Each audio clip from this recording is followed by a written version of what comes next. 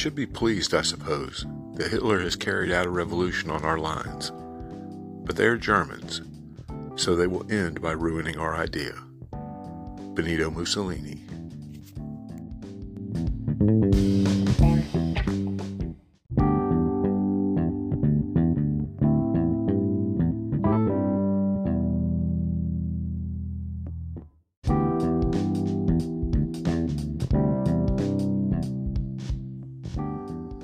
Welcome to the Revisionist History Podcast, where we set the historical record straight, no matter who it might offend.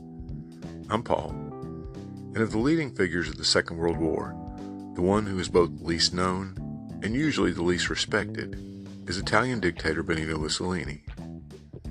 Perhaps because he's the least known, he's also the one about whom the most myths have cropped up over the decades since his death on April 28, 1945. Let's debunk a few of those myths now.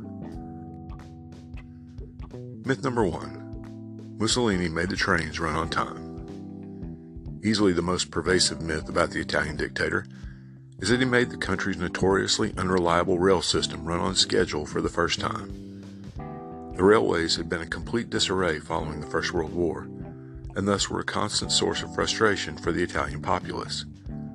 Since one of the key claims of Mussolini's fascists was that they would bring order and efficiency to the nation, the trains running on time became a symbol of that supposed efficiency. Like every other dictator in history, Mussolini claimed credit for anything positive that happened while he was in power, whether he was actually responsible for it or not. In reality, significant repairs on the Italian rail system began before Mussolini came to power in 1922, a fact he conveniently ignored. Furthermore, according to many who lived in Italy during the era, the trains never actually did ever run on time. The fascists simply claimed that they did. When you're the head of a totalitarian dictatorship, you can get away with lies like that. Myth number 2. Mussolini took power in a violent coup. There's an erroneous belief that Mussolini overthrew the current Italian government in a violent coup, but this was not the case. He'd been elected to the Chamber of Deputies in 1921, and on October 28, 1922, he demanded that Prime Minister Luigi Facta resign and that a new fascist government be formed. This demand was backed up by 30,000 fascist supporters who arrived in the infamous March on Rome, and in the face of this, King Victor Emmanuel III acquiesced and appointed Mussolini Prime Minister. The king erroneously believed that the establishment politicians could control Mussolini while using him to bring order to the country and help avoid civil war. They quickly learned that it was they who would be under his control, and it all happened without a single shot being fired. Myth number 3. Mussolini always supported the Catholic Church. Because of the 1929 Lateran Treaty that recognized the Pope as the sovereign ruler of Vatican City and Roman Catholicism as the state religion of fascist Italy, it's wrongly assumed that Mussolini had always supported the church. However, in his youth, Mussolini was an avowed atheist, as well as a socialist.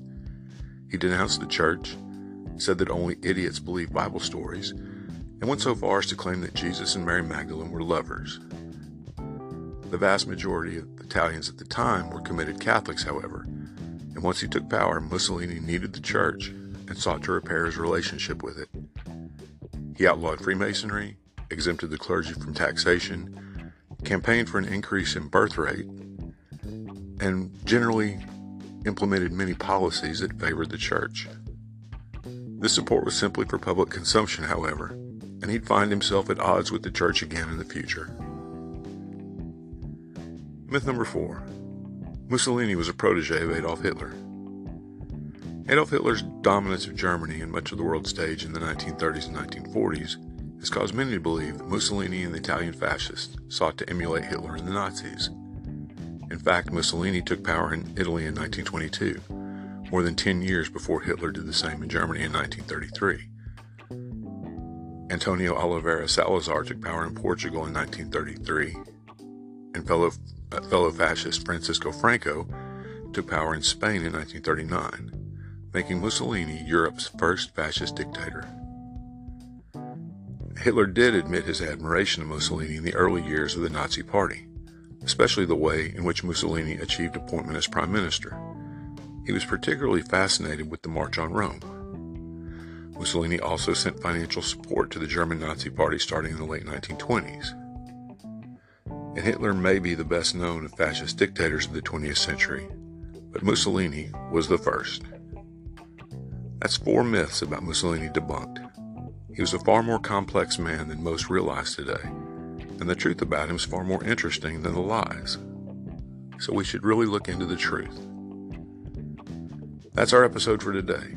We'll see you next time.